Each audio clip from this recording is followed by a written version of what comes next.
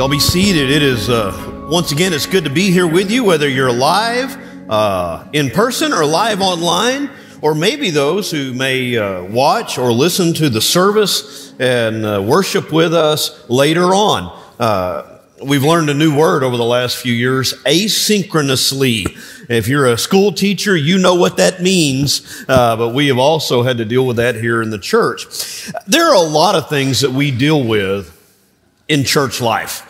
This week, I have been overly enamored the last few days with a new appliance that we have in the church. Our water fountain out here has been out for a long time. It was giving us trouble a couple years ago, and then we had the remodel done, and it just quit working right. And then COVID, we unplugged it because we were told you were supposed to unplug it because you could get, I don't know, COVID from the water fountain. Whatever. At that point, the thing wasn't working right anyway. But anyway, Sunlight, who is a homeschool co-op that meets here on Wednesdays, purchased for our church a new water fountain. And I asked them if they would go ahead and spend a little bit of extra money and get one that had the water bottle filling station on it. And I love that thing. I love that thing. You can go out there and you just stick a cup or a bottle right in front of that. It fills your bottle up with cold water, and you know, you don't have to go around with those little plastic bottles. I love it. I probably love it too much. In fact, I know it has a counter on it, how many times it's been used. Well, they used it. It had a 3 on it when they got done installing it and testing it. I've used it 5 times, and the counter's only up to 10. So I don't know if anybody else likes the thing or not, but apparently I absolutely love that thing. You know, there's a lot we deal with in the church. We have to have a finance committee. We have to deal with budgets, and we have to deal with finances. This coming weekend, we're having a deacon retreat to help train our deacons, and so there's all kinds of things going to that. You know, you're having to schedule with the camp, and you're having to make plans. We have to figure out where we're going to eat our barbecue on the way out there, whether we're going to eat it. Now, these are important decisions that have to be made to keep the church running well, right? So that everything stays going smoothly. All of those things are worth 0 if we don't get one thing right. And that's what I'm going to be talking about today. Whether you like it hot or cold in here, right? We bumped the heaters up because I think they got set too low somehow. Whether you like it loud or quiet, whether you like contemporary music or hymns or Gregorian chants, whether you like a lot of scripture reading in the service or less scripture reading in the service, regardless of all of those things, there's something that if we don't get this right, we might as well shut the doors because we're not functioning as the church as Christ would have us to. J.D. Greear, who was the president of the Southern Baptist Convention for a period of time, put it this way. He said, the gospel is more important than our programs. The gospel is more important than our preferences. The gospel is more important than our priorities. The gospel is more important than our politics. The gospel is more important than our blank. And you can fill that blank in with whatever you want to put in that blank. Because as the church of Jesus Christ, the gospel is more important. In Galatians chapter 1, as we begin this walk through the book of Galatians, this will be our 3rd week in the book of Galatians, we're going to finish out chapter 1. The first couple of weeks, we took 5 verses at a time. Today, we're going to take 14 verses. Galatians chapter 1, verses 11 through 24, Paul is in the midst of mounting a defense for the gospel that he is preaching, because he had preached the pure, unadulterated gospel to the Galatian churches on his first missionary journey as he traveled throughout Galatia and actually preached at many of those churches, planted the churches, went back through many of those churches, establishing them, encouraging them, building them up, preaching the truth of Jesus Christ who had died for their sins, who rose again, victorious over death, hell, and the grave, and had ascended to the right hand of the throne in heaven. He had preached that gospel clearly and succinctly, and he had told them that if they would put their faith and trust in the crucified and risen Christ, they could be saved. They could be set free from sin. They could be set free from the wages of sin, which is death. They could gain eternal life in Christ and in Christ alone. There had been some other apostles, apparently, other prophets who had come along behind him and begun to preach a different gospel. Paul dealt with that in what we looked at 2 weeks ago in verses 6 through 10. And he basically said there is no other gospel. There's only one gospel. There's nothing else that matters. And so he then, in verse 11, begins kind of a defense of that gospel and how the gospel came to him, how he received the gospel, trying to help them understand that this is not something I made up. This is not just a philosophy. This is not just some type of new twist on an old theology.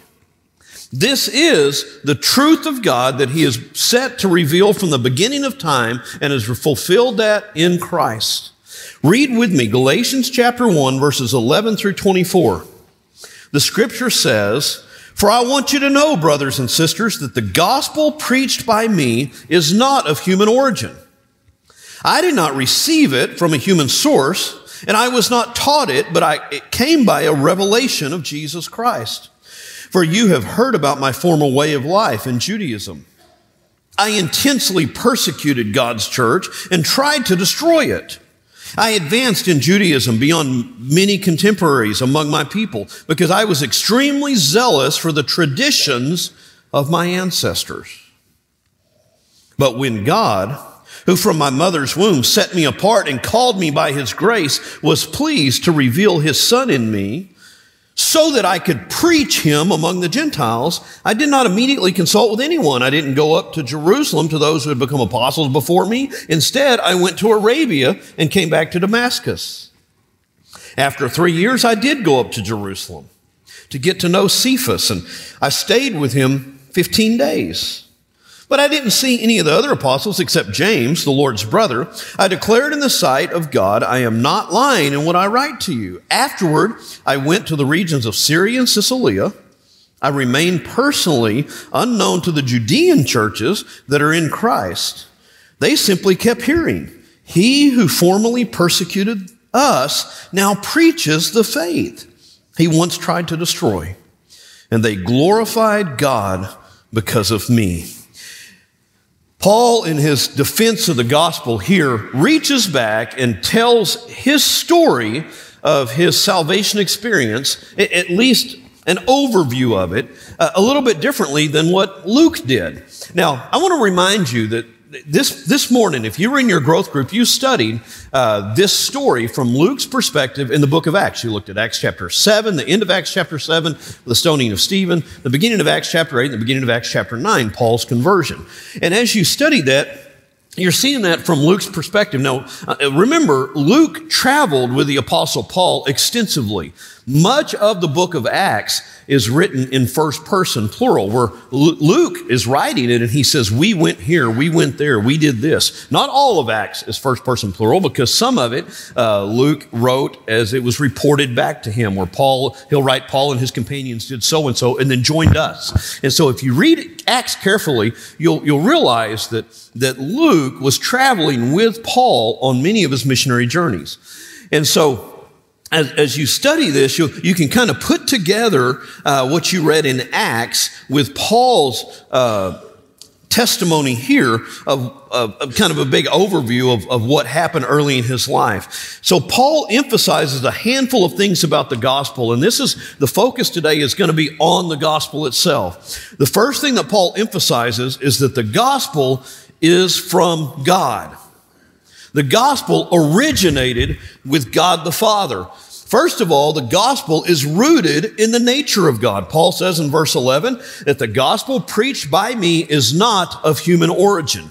It didn't come out of man's mind. It didn't come out of man's heart. It came from the throne room of God. The gospel, the good news, the story of God's love for us expressed in his Son, whom he sent to walk on this earth, die on the cross, be resurrected, ascend to heaven, and the promise of his second coming, that gospel, that story, that truth is not of human origin. It is from God. I don't have time to expand in all of it, but Charles Spurgeon does a great job just fleshing out an entire sermon on that phrase, that this is not of God. If it were of God, if it were not of God, if it were just of human strength or human theology, it would long since be gone. It would be dead. People would not have given their lives for the gospel if it were not of God's origin. It would not have lasted the test of time if it had not originated with God. But it is rooted in the nature of God. We're going to be studying at the end of this year, 1 John. And in 1 John, he focuses on this truth that God is love. And we'll learn that at the very core, out of all of who God is a lot of things. God is holy. God is just. God is magnificent. But God is love. And the gospel, the desire to redeem those whom he created in his image, is rooted in his very nature. That's why the gospel comes out of the heart of God. The gospel originates with God. It is not of human origin. So Paul is saying what I'm preaching is not something that I preach for my own benefit. I'm not preaching it because it comes from me. It wasn't an idea I came up with. It wasn't even an idea that other men came up with. It originated with God himself. God is the one who made the decision to send his Son to die. Second thing that I want you to see here is that Paul, and we've got to see this from the overall picture of this text. The gospel has been revealed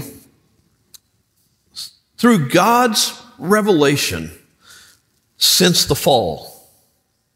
From the time of Adam and Eve, God made them a promise that I will send someone who will crush the head of the serpent.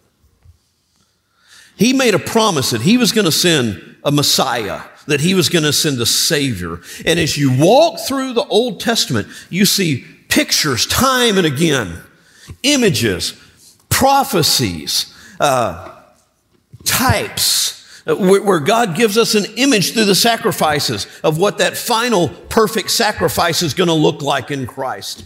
And so the entire Old Testament is an ongoing, progressive form of revelation that ultimately culminates in the person of Christ. But the reason that I want you to see that here is because the Apostle Paul says this. Now, remember what Bible the Apostle Paul had. I want to dig in for just a second.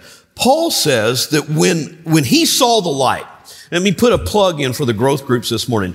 If you were in one of our growth groups, whether in the Sunday school hour this morning, or you came to a growth group on Wednesday night that John Wilson's teaching, or you were on the one online growth group that we have going on that the Hortons teach.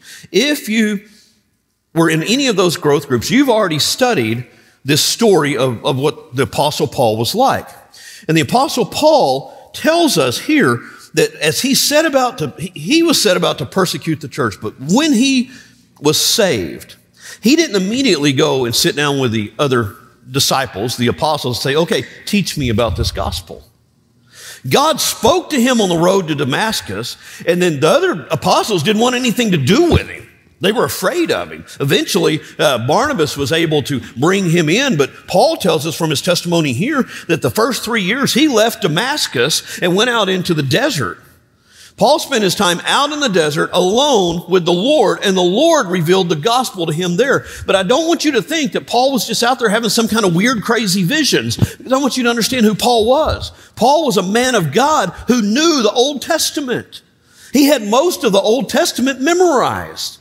As a Pharisee, Paul had exceeded among his contemporaries. He was one of the best of the Pharisees. And so Paul, as he goes out into the desert, I can assure you, and there's reason for this that we're going to see later in Galatians, that Paul was not out there just receiving some strange vision from God. He was out there digging into the Word of God. Because what you see in Revelation, Paul understands the gospel of Jesus Christ as he sees pictures of it in Sarah and Hagar and Abraham that he's going to talk about later on in Galatians 3 and Galatians chapter 4. He sees the pictures of the gospel as portrayed in Adam, in the first Adam, and then the second Adam, as he talks about in Romans. So the Apostle Paul came to an understanding of the gospel through a personal relationship with Jesus Christ while he was alone in the desert with God's Word. It wasn't just some ethereal thing. It was him alone with his thoughts and the Word of God that he began to understand the truth of the gospel. And then after years out in the Arabian desert, he comes back to Damascus, and he eventually goes down to Jerusalem. And while he's in Jerusalem, he meets Peter, and he begins to, as he's been preaching the gospel, he understands in what he understands from the Old Testament, the gospel. He's hearing the stories, and they line up. So the Apostle Paul tells us that, look, the gospel is not something I made up. The gospel is something that was given to us by God. It originates with God himself. There is no other religion that can make that claim and make it in a way that stands scrutiny. The gospel then, as it is revealed throughout history, throughout the Old Testament, the gospel is also then fully revealed in the person and work of Jesus Christ. And so you see Paul say in verse 15, God was well pleased. And then in verse 16, to reveal his Son in me. The gospel is the story of Jesus. The gospel is the story of what God did through his Son to transform us. It originates in the nature of God. It is revealed by God through time as he began to reveal himself to his people. And then it was ultimately made clear through the person and work of Jesus Christ. The gospel is God's gospel. The Lord has given us this promise that's rooted in who he is and in his nature. And so Paul argues, look, what I'm teaching y'all is not just another philosophy. It's not just another form of theology. It is the gospel, the truth that originated from God and has come through his Son. Second, the gospel, Paul is going to tell us, absolutely transformed his wretched life. The gospel will transform both wretched and wrecked lives. Let me pause there for just a second before I walk through the subpoints that I have here, because it's easy for us to gloss over this. Oh yeah, Paul persecuted the church, then he got saved, and he was a great missionary. That's easy to gloss over. But hear these words again, and I'm going to read this for those of you that weren't in a growth group this morning, okay? When Stephen was being persecuted, Saul stood there, watched it happen. Not only did he watch it happen, chapter 8, verse 1 says this: Saul agreed with putting Stephen to death. On that day, a severe persecution broke out against the church in Jerusalem. And all, except the apostles, were scattered throughout the land of Judea and Samaria. Devout men buried Stephen and mourned deeply over him. I'm going to read this real slow because I want you to hear this word for word. Verse 3. Saul, however, was ravaging the church. He would enter house after house, dragging off men and women and put them in prison. Saul, standing up for his faith, what he believed to be true about Judaism, the traditions of men, he calls it in Galatians chapter 1, was ravaging the church. When I read this over and over this week, it gave me images of SS guards in Germany going house to house, dragging men, women, and children who were Jews out of their homes to be sent to their death in the death camps of Germany. Saul was ravaging the church. Everyone except the apostles was either in prison or scattered. And then when he ran out of people to arrest in Jerusalem, at the beginning of Acts chapter 9, the scripture says he goes to the synagogue and he gets permission from the high priest. He probably went to the temple, went to the high priest, and he got letters giving him permission to go to Damascus, engage with the synagogue leaders in Damascus, and start dragging people of Damascus to jail. And not just taking them to jail in Damascus, but rounding them up and bringing them back to throw them in prison in Jerusalem. Oh, I'm sure that they were he wanted to get them to Jerusalem so they'd all have a fair trial, right? Isn't that what Paul was wanting at that time? He's wanting all of these Christians to get a fair trial. No, they're rounding them up in Jerusalem so that they could deal with them in the harshest way they could. Hear that about this guy. This was not just a guy with a bad idea. Paul was wretched. He had a hatred for Christ and for Christians. And he was doing everything that he could to put an end, to stamp out this movement. That's important for us to get. Because that sets the balance. It helps us understand his testimony. When he says, I was extremely zealous for the traditions of my ancestors, but God intervened.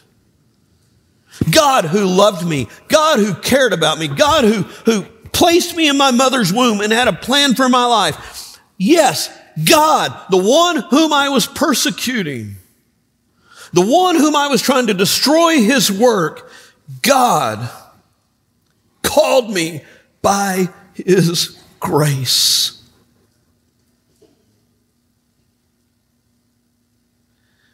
No matter how wretched we are, we can never be so far gone that we cannot be reached by the grace of God.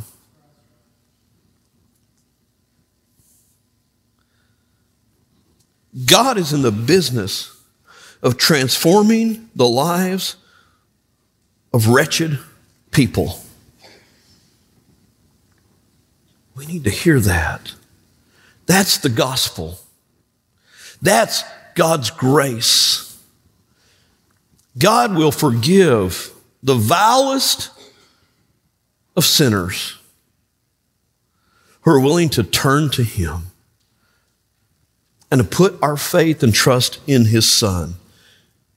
Through the gospel, our sin is forgiven. Very few of us will look at ourselves and identify with Apostle Paul. Very few of us have ever tried to kill somebody for being a Christian. None of us have drugged Christians off to prison, I don't think, just for being Christians. But the gospel is not just about transforming wretched lives. The gospel is also about transforming shipwrecked lives. And if it were not for Christ, every single one of us would be a wreck. I was thinking through how to illustrate this, and I thought about just reading the story of the shipwreck in Acts chapter 27 to keep this focused on the Apostle Paul, except that the entire chapter of Acts 27 deals with the shipwreck that Luke was on. It's one of those examples that Luke was on the ship, and so he writes everything in great detail. Some of the rest of Paul's travels, Luke doesn't write in such detail because he wasn't with him. Like I was talking about those we passages earlier. But if you read the story of the shipwreck in Acts chapter 27, you see the ship as it goes out to sea, and then this giant storm comes, and the boat, Luke first begins to detail how the ship is it just has to go with the wind. The wind's blowing so hard they can't go the direction they want to go, so they just have to kind of drift, and they just have to let the boat go with the wind. They end up way out in the middle of the Mediterranean Sea, nowhere near where they wanted to be. And things finally calm down, and then they get turned, and then the winds pick up again, and they find themselves headed in at night, 14 days into this. On day 3, they threw most of their food overboard, and they had to throw most of their tackle overboard. They had to get rid of most of their supplies. Day 14, during the night, they finally see what they think is some land out there on the horizon, and they begin to check the depths of the water. And and so they realize that they're getting closer and closer to land, but they don't want the ship to get busted up on the shore, so they drop their anchors. And as they drop anchors, the ship, the storm is tossing the ship, and it's being beaten and battered by the waves. And as the ship's being beaten and battered, it gets grounded in the shallow water, and the ship starts to come apart. It came apart to the extent that those who eventually made it to shore did so on planks and on boards of pieces of the boat that had simply come apart. And I thought that that's a pretty good picture of some of our lives. Some of us are like boats that are, the winds of life are just pushing us from here to there. Sometimes it's stuff that happened in our life that's completely out of our control. And the winds batter us and they push us. It's a loss of a loved one, or it's a divorce that wasn't of our choosing, or whatever it may happen to be, and things that push us all around. And then we get to a place where we see the storm finally seems to let up, and the next thing you know, here we are getting run aground, and the waves are just battering our lives. Bad news after bad news after bad news, and it just seems like our life can't stay together. It's falling apart.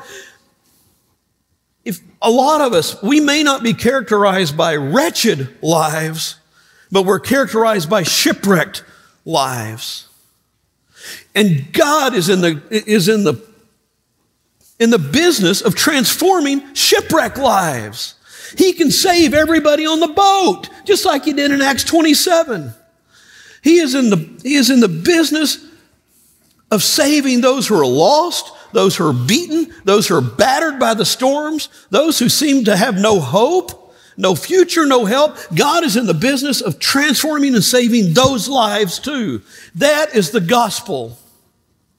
The gospel will transform and change and bring hope and life to those who are wretched and to those who are shipwrecked. Sometimes our lives end up shipwrecked because we're wretched. Sometimes they end up shipwrecked because we're stupid and we do dumb things. Sometimes our lives end up being a shipwreck, not because of our own doing, but because of what somebody else chose to do. Someone else's sin causes destruction in our lives. Regardless of the cause of the shipwreck, regardless of the cause of the wreckage in your life, it is never beyond the redemption of God's grace. That's the gospel. That's the truth of the good news. We have hope for our sin. We have hope for our lives because of the truth of the gospel. The gospel, Paul notes here, also rules over religion. See, Paul was zealous for his religion, and he was completely wrong. He was zealous for traditions, and he was completely wrong. If we let our traditions get in the way of the gospel, we are completely wrong. The gospel is more important than the traditions of men. The gospel is not bound by traditions of men. And our traditions should never be elevated above the importance of the gospel, certainly in his church.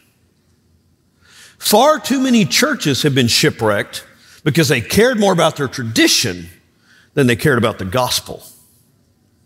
If we care more about tradition than we care about the gospel, the church needs to close its doors. Because the gospel is what saves, not man's tradition. Paul could have been the greatest Pharisee ever, and by all means, he seemed to be. He was the top. He was the cream of the crop. And yet, he would say, I was the chief of all sinners. I was the greatest among sinners. Because he was placing his Jewish traditions above God's Messiah. We cannot afford to allow our traditions to be elevated above the gospel. Our traditions, here's why. They're traditions of the church cannot save wretched men. The traditions of the church cannot save shipwrecked lives. The gospel can. No man-made theology can save wretched men. The gospel can. God's grace expressed through the gospel is our only hope. And then the law, not just traditions of men, but the law itself has been subjugated to the gospel. It has been defeated by the gospel. We are not called to be held in chains by the law. In fact, Jesus said that when you've been set free by the gospel of grace, the law no longer holds any sway over you. You've been set free by the truth. We are called and beholden to God's marvelous grace. It's not the law or the rules and regulations of Scripture or the church that save you. It is the grace of God expressed in the gospel of Jesus Christ that saves us. And it is only His grace that gives us any hope. The gospel has the power to save. The gospel has the power to transform wrecked and wretched lives. And the gospel alone has that power. The gospel also demands proclamation. Look at Paul's words here. When God, who from my mother's womb set me free, or set me apart and called me by His grace, was pleased to reveal His Son in me so that I could preach Him among the Gentiles. The word that's translated preach there in the CSB, the Christian Standard Bible, is the word, it literally is the word evangelize, euangelo or euangelizo, okay? The word means to declare good news. It comes from the root of the word angelos, message or messenger. So that word that's translated preach there, Paul literally says, His Son was revealed in me so that I could declare the good news. God doesn't save us to sit on a pew. When God saved you, He expected you to be in the business of telling others the good news, the gospel. That word is translated gospel in other places when it's used as a noun. That word gospel means good news. The gospel demands proclamation. Paul didn't just, after he was saved, quit killing Christians and try to be a nice guy. That would have been what we call in modern day vernacular lifestyle evangelism. They would have seen that Paul had changed. They would have seen that Paul was a good guy. But that's not enough. The fact that the gospel had transformed Paul's life demanded that he declare the good news. There was nothing else that made a difference like the gospel did in his life. And it required that he proclaim it. God didn't save us so that we could make ourselves famous. God saved us so that we could make Him famous. To tell other people about the grace of God and the difference that He made in our lives. And then the last thing that I want you to see about the gospel here, we find it in the last few verses. Paul writes these words, "After I went to the region of Syria and Cilicia, I remained personally unknown to the Judean churches that are in Christ." So Paul's doing all these travels now. Paul had come back to Damascus. He had actually taken time and he'd gone down to meet Peter. And that's, I believe, when Barnabas introduced him to Peter. And he met James at that point. But he really didn't get to meet all the other apostles that were at the church in Jerusalem. Paul ends up going back up to Tarsus, where eventually Barnabas finds him. When Barnabas is pastoring at Antioch, he brings Paul over to Antioch. This is 14 years or more after Paul's been saved. Brings Paul over to Antioch to begin to teach at Antioch.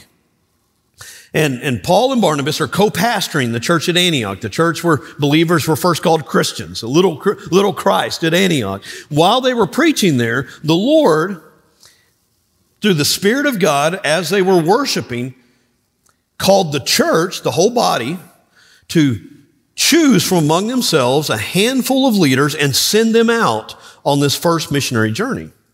And so they chose Paul and Barnabas to take the leadership. They took John Mark with them. They prayed over them and then sent them out on what we refer to as the first missionary journey. And that's where all of these churches at Galatia got started. Paul and Barnabas and John Mark went to the Isle of Crete, and they established some churches there. They traveled north. John Mark abandoned them there, and he went back home. He'd gotten homesick, apparently. So Paul and Barnabas then go throughout the churches of southern Galatia, planting churches. They come back and revisit those churches, and then they take a ship back, come back to Antioch. So all of this time, Paul had never gone back to Jerusalem. Remember what he'd been doing in Jerusalem? The last thing that most of the people in Jerusalem and Judea knew of Paul was when he drug them off to jail. I can assure you there were a lot of Christians who were still alive that remembered that. They had long memories. If you had been the guy that came to my house and brought a bunch of soldiers with you and grabbed me and my wife and my children by the nape of the neck and drug us off to prison, I'm not going to forget. And so Paul says, I had not been back to the Judean churches. I was personally unknown to them at that point. They really didn't even know me. But they kept hearing this. They kept hearing something. They kept hearing that he who formerly persecuted us now preaches the faith that he once tried to destroy. They kept hearing that news over and over and over and over. They kept hearing, what happened to this guy? He had never seen them face to face, but they kept hearing the good news. And what did that cause them to do?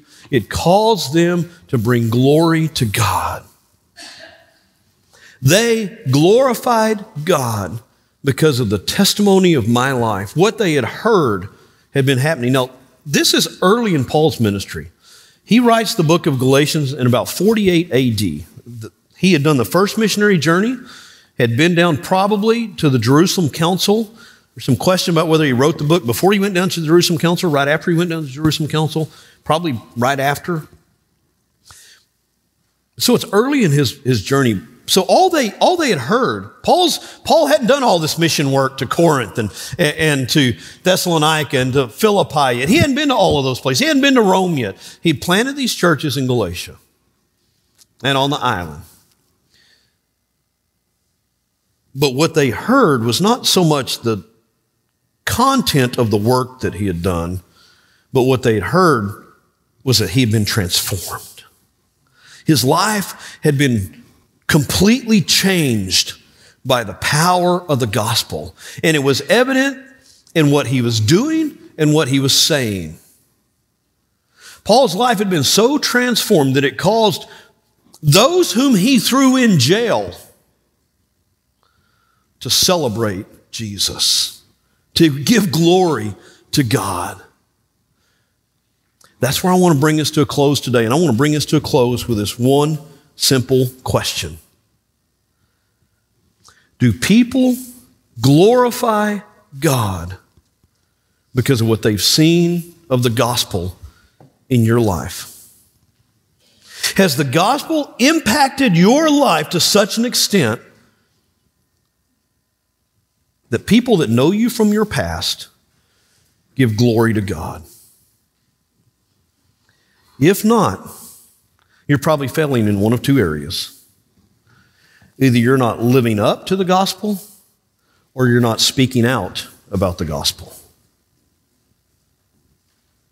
Our lives should be so transformed by the gospel itself that those who have known us for decades give glory to God because of what they see the gospel doing in our life. And you may say, well, Pastor, I'm not somebody who ever persecuted Christians. Why would they see that big of a difference? If you are walking in relationship with Christ, they'll see Jesus in you. Do people glorify God because of what they see the gospel has done in your life? If not, let's make that a focus of our prayer. Lord, let me so honor you. Let me so proclaim the gospel in my life and in my words that people glorify you because of it. Not me. I don't need the glory. I don't deserve it. He does.